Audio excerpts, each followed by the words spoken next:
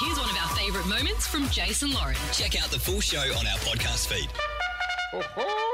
Tomorrow's the big one. It is Cup Day. There's been some amazing races over the years. I think we all remember this one. Prince of Penzance from Max Dynamite. Prince of Penzance, it's history at Flemington, Michelle Payne. That's right. She made history several years ago, and tomorrow she's part of the Channel 7 commentary team all over the Cup. Channel 10. My bad. Channel 10. Michelle Payne joining us on the air. Morning, Michelle. How are you? Good morning. Mate, this must feel like Christmas Eve for anybody in the horse racing world. Oh, absolutely. It's what we look forward to every year, and it never lets you down. Well, it's also really exciting because people are back at the track for the Melbourne Cup this year, Michelle. But I was wondering about the horses. They've gone from running all year with no one around. Do they get spooked by having the crowds there and all of the noise? Yeah, some of them do. Some of them won't be bothered by it, but there's definitely some horses that are very, put off their game. So yeah. I think it will certainly affect some horses, but overall they really accept a lot. Because when you're racing, like horses, it's very, very loud when you're in the race and all the horses are there. Can you hear the crowd, or does it not make much of a difference for you as a jockey either? Yeah, no, it's amazing. Like when the barriers open and the roar of the crowd, that first step out of the barriers, it's absolutely insane. Like we're a fair way away down the Flemington Straight, like at the 1,200 metre mark. So you can imagine it's a fair distance, but it's just so loud. It's incredible. And so it's just so nice to have. We obviously don't have the 100,000 of the crowd that we usually have, but at least there's something there, because last year it was just so heartbreaking to see, bare lawns and bare grandstands. Can you tell the difference in the cheering? Is it a little bit more wanky when you ride past the birdcage area, or is it a similar cheer? There's no cheer.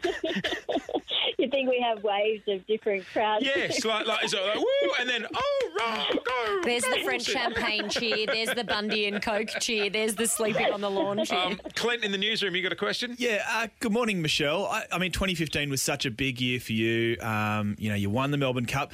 Take us to that race when the gates fling open. I mean, it gets quite rowdy between jockeys. Is that right? Like, there's a bit of push and shove and a bit of chat? Oh, yeah. That first, it's actually for the whole length of the straight, because everybody's vying for the positions. It's actually like no other race. It's so insane getting to that first corner, because it's the Melbourne Cup. Everyone's out there thinking, this is my chance to win our great race. Do you remember the moment, mate, back then when you had it? Oh, God, yeah, I could take you through every step of that race. At about the 650 metre mark, I was travelling up behind the second favourite Trip to Paris, and I just had so much force underneath me. I was, bolting into the race, and I was like, oh, my God, I could win the Melbourne Cup. And at that point in time, I thought to myself, just keep calm. It's what I'd trained myself in the lead-up. Don't panic, don't go too early, and stay in the moment. And, when we hit the straight and it was time to let him go at the clock tower, it was just the most incredible feeling. Like, I swear I was floating on his back the last 200 metres. He didn't have to carry me, because it was so exciting, and I just knew we had it, and just going over the line in front, it was just a dream come true. I just got tingled. Yep. I got goosebumps listening to you say that, because I remember it so clearly when you won, being the first female to win it. But you know what else I remember? Seeing your brother Stevie's face. How he's gorgeous, Stevie. He's absolutely loving life. He's now a movie star, having started in the movie Ride Like a Girl. He's just such a delight, and to share that with him on that day and to see his face was just, couldn't have been any better. I was staying at Crown one night. We spent $18.50 on Ride Like the Girl, and it was worth every cent. You tell Stevie, he's a bloody movie star. Has he changed? Has he gone a bit like high-end now that he's a movie star? Oh, yeah. He thinks he's eating a bit. He gets out there and he's like, do you want a photo? You know what's so funny? We went to the pub for the first time when Melbourne opened up on Friday, and Jace asked someone if they wanted a photo, and they said no. Stevie doesn't usually get a no. Yeah, Stevie doesn't get a no. Don't encourage the Michelle, please. Hey, Michelle, Melbourne Cup tomorrow.